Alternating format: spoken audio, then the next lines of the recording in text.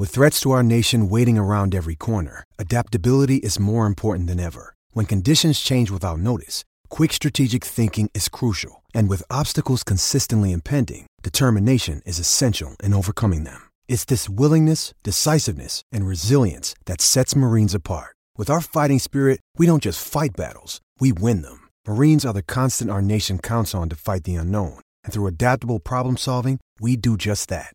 Learn more at marines.com. Hi, it's Finn Dwyer from the Irish History Podcast, and this is a Staycast from Acast. Please, please, please follow the government's advice right now, which is currently to stay at home where possible. While you're staying at home, I would recommend another great show that's worth checking out. It's Unexplained by Richard MacLean Smith. It's a beautifully produced and gripping show that looks at unusual and sometimes unnerving occurrences from the past and present. It's perfect escapism. Check out Unexplained on the Acast app or wherever you get podcasts.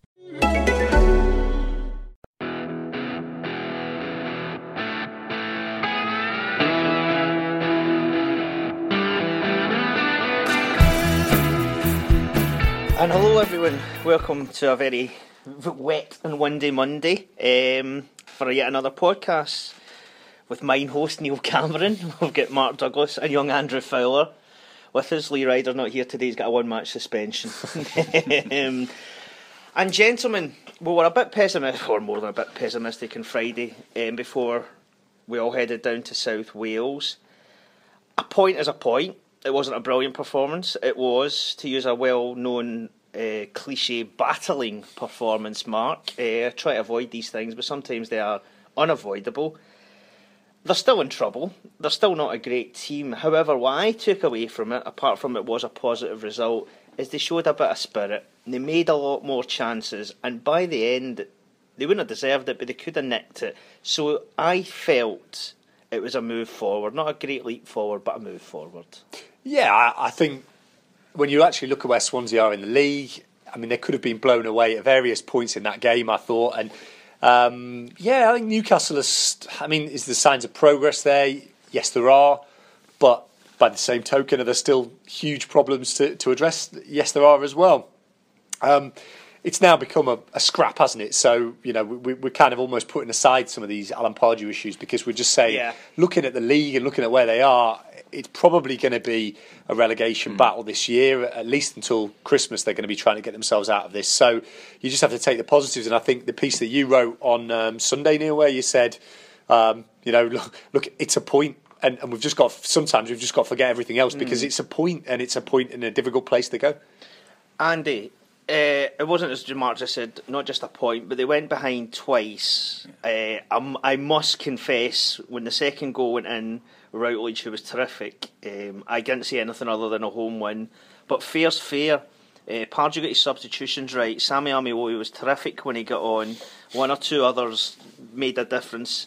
And you know, that again, they did show, as the manager said, great character. Yeah, they did. And funnily enough, we've spoken in the office that for all sort of Pardew's flaws and tactical ineptitude, if that's what you'd like to call it, actually, that's what you'd like to call it. Don't never ever say we when you're making your own point.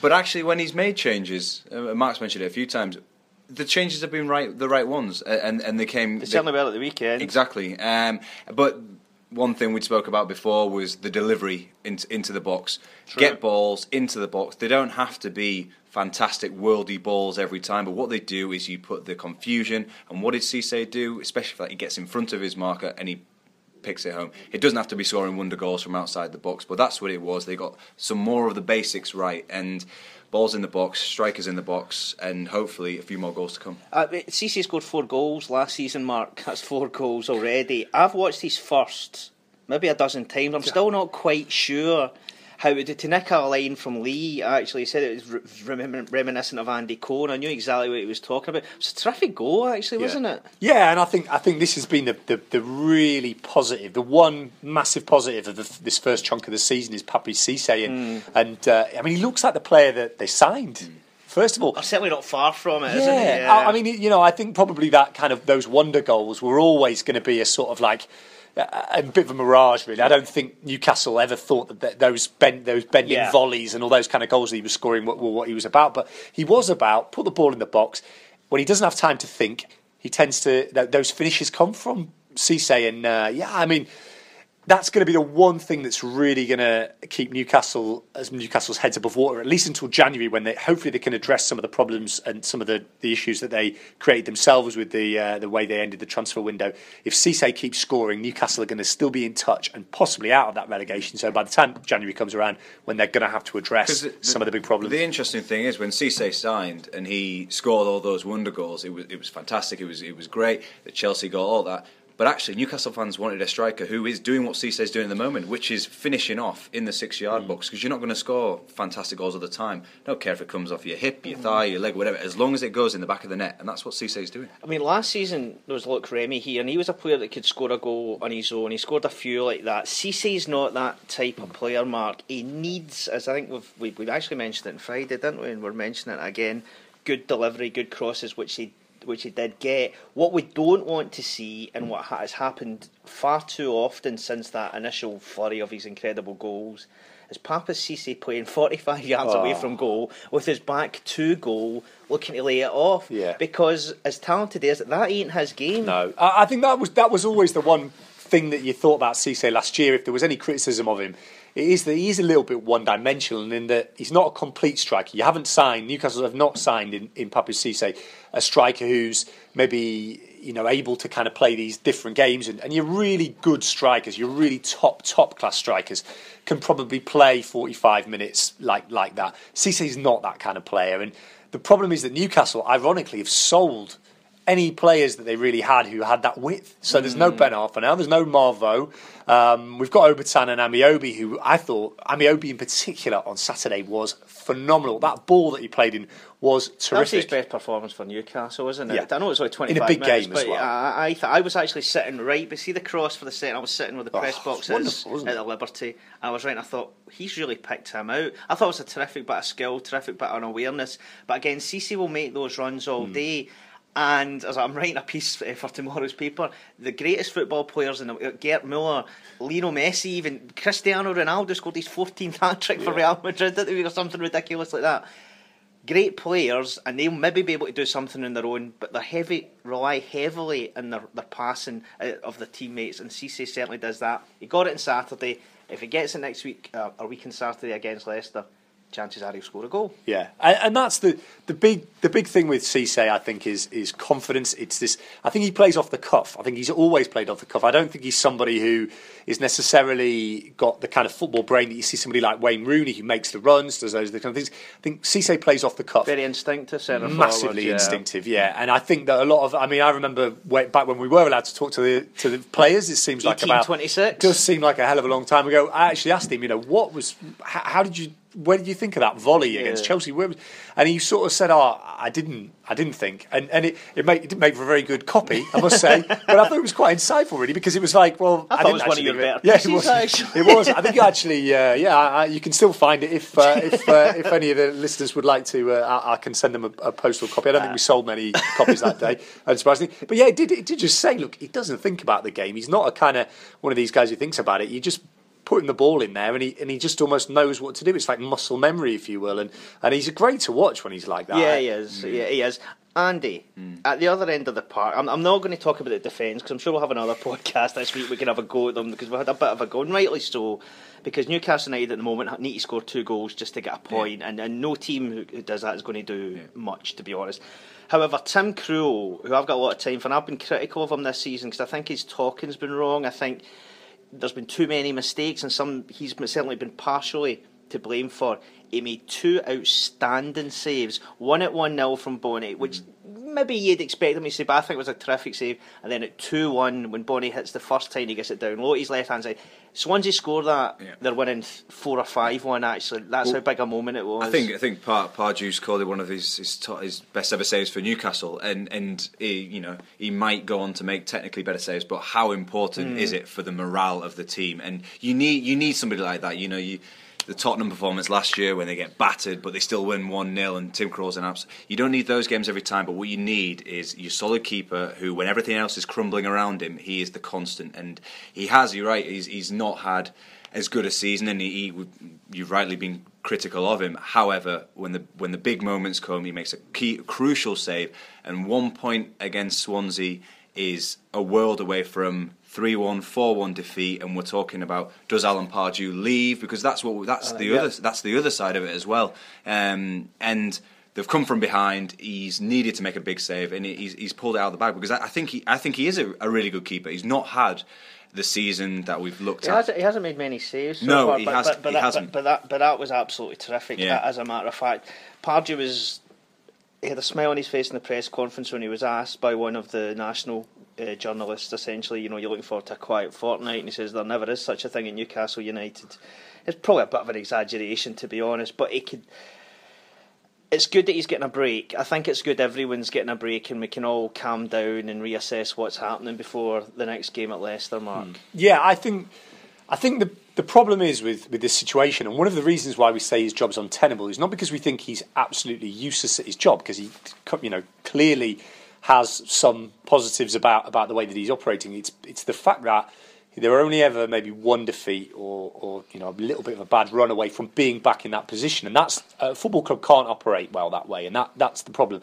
But yeah, I mean, I think Mike Ashley, to be fair to him, through however he's decided to brief people and however he's decided to kind of do this, has kind of made this Pardew thing an irrelevance for this week, because they've made it very clear, without actually kind of giving any reasons, which is ridiculous in itself, that they're not going to sack Alan Pardew unless it gets to the point where they're pretty certain that they're going to go down if he's still manager. So yeah, I think he is good. I think it's good for all of us to maybe get a bit of perspective on what's going on. But I still think, and it's not a reflection, despite what some people might say on Twitter and despite what maybe Pardew himself thinks, it's not a witch hunt against one man. It's a reflection on a situation which is untenable for Newcastle United, because, when they went 1-0 behind on Saturday, the fans are chanting about Pardew. They lose against Leicester, or it doesn't go the way against Leicester, we're going to be right back in that position. You can't have a football club that operates under this kind of scrutiny, and that's why his job was untenable at the end of last year. That's why it was untenable after the Stoke game, and that is the problem. There might be a bounce, they might get a few points, but it's going to require 10, 15 games of really good performances and really good results for Alan Pardew to catch a break. It's not 1 point against Swansea. No, I think Saturday may have been a break, though. I hate saying luck in football, because luck plays very little to do in football. The best players aren't good because they're lucky, and those who aren't so good isn't because they're unlucky. However, you just sometimes in a season there are 1, 2, 3, 4, 5 moments when things kind of change, and I was in the press room after the match, and the local journalists, the Welsh journalists, were looking at each other, shaking their heads, saying, "How did we not win that?" And I can listen. I'm not going to pretend. I know we're always a bit biased when it comes to Newcastle United, but Swansea played better. Sometimes that kind of, I'm just going to use the word battling again. I'm trying not to, but there you go. That kind of point, you wouldn't have seen it coming from that kind of performance. You didn't see it, Mark. That's almost as good as a win sometimes, because as Pardew said himself, a lot of the players will come out of this match feeling more confident than they went into it. Yeah, I mean, it was a great point, wasn't it, when you actually consider everything that Newcastle have been through, how badly they played for the first sort of 35 minutes, which was poor. But yeah, I can certainly see that. But we have been at this crossroads before. We thought that maybe Palace and the way that they battled back against Hull might have been the turning point, because Newcastle did have a bit of confidence really going into the next game there. They went to Stoke and really didn't perform. The question is whether the performance, I think what possibly changes this for Newcastle this time is that you've actually got a formation, I think, and a kind of system that they ended the game with there that will work at home. 4-3-3. Yeah, and I do like. Look, I'm not saying in any way that Obertan and Sami Amiobi are going to necessarily be the future for Newcastle United. They're not going to possibly shoulder the burden, but you have. They should be the next game, though, shouldn't they? Definitely, and you have periods in the season where you probably look back in May and say, I can't believe it, Sami Amiobi was starting a game for Newcastle, but there's a reason why, and I think that's the thing that I like. I like the fact that they could go in with a 4-3-3 against Leicester, who Leicester have started the season well, but they're brittle as well. They've conceded a lot of goals, conceded 2 against Burnley on Saturday, conceded 3 against Manchester United as well, which, look, they can concede, they haven't got the best of defences. So I can actually see a little bit of light at the end of the tunnel here, and I could definitely see Newcastle winning against Leicester, and that would be a massive, massive thing, because they've got a real run of games coming, and then you look at, maybe we were talking earlier, November, December periods when you'd say Newcastle need to win those games. But yeah, I do see a little bit of light at the end of the tunnel. And it's not a train coming towards us, we hope. No. I mean, the one I always... listen, we talk about the derby a lot. It's in December the 20th. It's 5 days before Christmas. Though it'll come to us quick enough. And you look at the run of games, because there's some serious big teams. Chelsea, they're still to play, who just look phenomenal at the moment. And one, I think Arsenal as well, Liverpool, and 1 or 2 others. And I think if we get to December the 20th and they're in an okay sort of position getting into the derby, I think they'll be over the worst. I think they'll be over the worst. However, as you say, there's lots of tests to come, isn't it? We'll talk about Leicester more next week. But a point at Swansea, gentlemen, that was all right. It's miles, but the performance wasn't great. However, I think Alan Pardew would have taken that before that match, wouldn't he have? Undoubtedly. I mean, I think I will give Alan Pardew credit. He's a fighter, I mean, and not just on the pitch, as we've seen. I mean, it must take incredible resolve to come through what he's come through, and I know that won't make me popular with a lot of the listeners here who have made their mind up on Alan Pardew. As I said, I think he should probably go as well.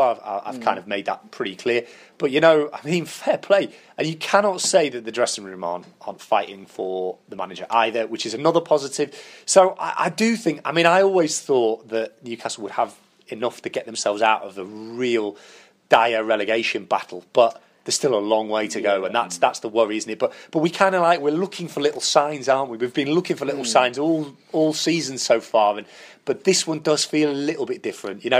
Crystal Palace, I kind of thought, well, that gives them a bit of confidence, but it was a Crystal Palace B-side. This was a good Swansea team that played really well on the day, that are doing very well, that have the wind in their sails. Newcastle came up with a decent end to that game. I think, it's sort of set up now for the international break. Go away, have that, come back, and it's funny. Just the final thing that I will say, I think we talk about kind of like these runs of games and things. The key time for Newcastle is they need to get through to a position where they're still in touch, and Siem de Jong comes back, because I think he is the key to this. That is the reason why they're struggling, because they gambled the house on Siem de Jong, and he got injured very early before, and they set up a whole system around Siem de Jong which doesn't work without him, and they've now I think stumbled upon an alternative, and if they can get to the point where Siem de Jong comes back injured and he's in any kind of shape, Newcastle are going to be okay, because I really do think he's that good. I'll tell you something, Anne, just before we wrap up, there's a few players away in international duty, they can't really afford anything and come back limping, can't they not? No, well, they just mentioned Siem de Jong, Jan Mats out of the Netherlands squad. Not a bad thing, I don't think, from Newcastle's point of view. No, I mean, that's the thing, you just need to wrap them in cotton wool at the moment, because they need everybody fit. They're struggling, and like Mark said, they need to get to a point where they're getting players back, and if they can hobble there, however they get there, they need to get to a point where they've got a full squad, and then you can see, right, that's what we said at the beginning of the year, let's just see what this Newcastle squad's about. When everyone's in, everybody's fit, Cesse's still not 100% fit, fully match fit. We need these players back. Ryan Taylor's coming back into the fold at some point. Does he play a part in any of this? David Santon, I've even sort of forgot. David Santon, absolutely. So there are a number of players. They cannot afford any more people with knocks. Yeah, folks, thanks for listening in. Look, it's not all doom and gloom. It is not all doom and gloom. Newcastle United are still alive and breathing, and we'll talk to you later on. Thanks very much for your time.